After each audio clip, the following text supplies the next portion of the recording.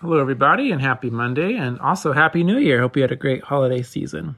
What really stood out to me was Jeremiah chapter 2. It wasn't any particular verse that stood out to me, but really the whole chapter. What this chapter is about, as you know since you read it, is just God talking to the Israelites and really showing his, I don't know what you would call it, his sadness or his concern, maybe even frustration with how they have fallen away from him. And what really struck me was just thinking about God and his feelings. You can really get a sense throughout this whole chapter that he is upset. He is distraught about them falling away. And throughout this, he reiterates that he has kept his side of the covenant and they have not kept their side of the covenant. And I think something that I can tend to believe, maybe not intellectually, but with, my being, is that God is an impersonal God without feelings, or that he's not a God who relates to us as a person does, like a person does with feelings. And I think, as you can see in this passage, but also the whole life of Jesus, taking flesh and taking human flesh with human emotions, that he is a God who is personable. He is a God with emotions who wants to relate to us.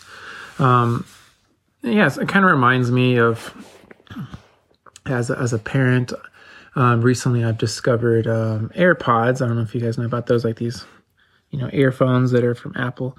And I've noticed, I'm able to take the kids out, any place, and I'm also able at the same time to, check out and listen to a podcast, which, can be nice, can be productive, but at the same time, I'm not being present to my kids at that time. I'm just someone who's going through the motions.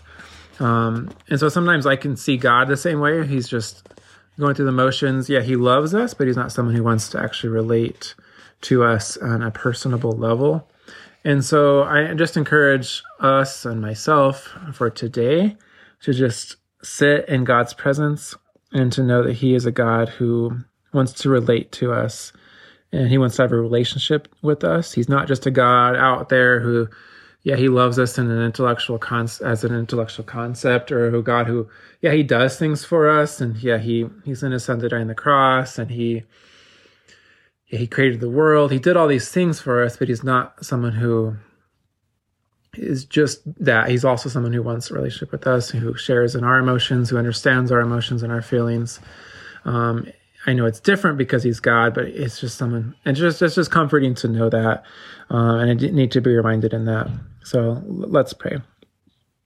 God, we love you, and we thank you, God, for who you are.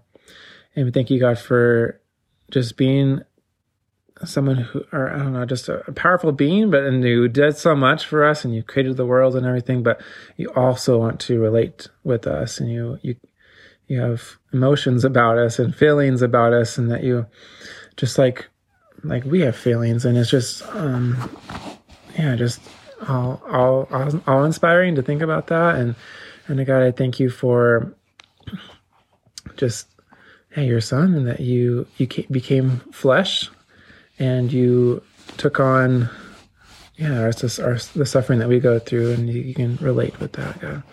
In Jesus' name I pray, amen.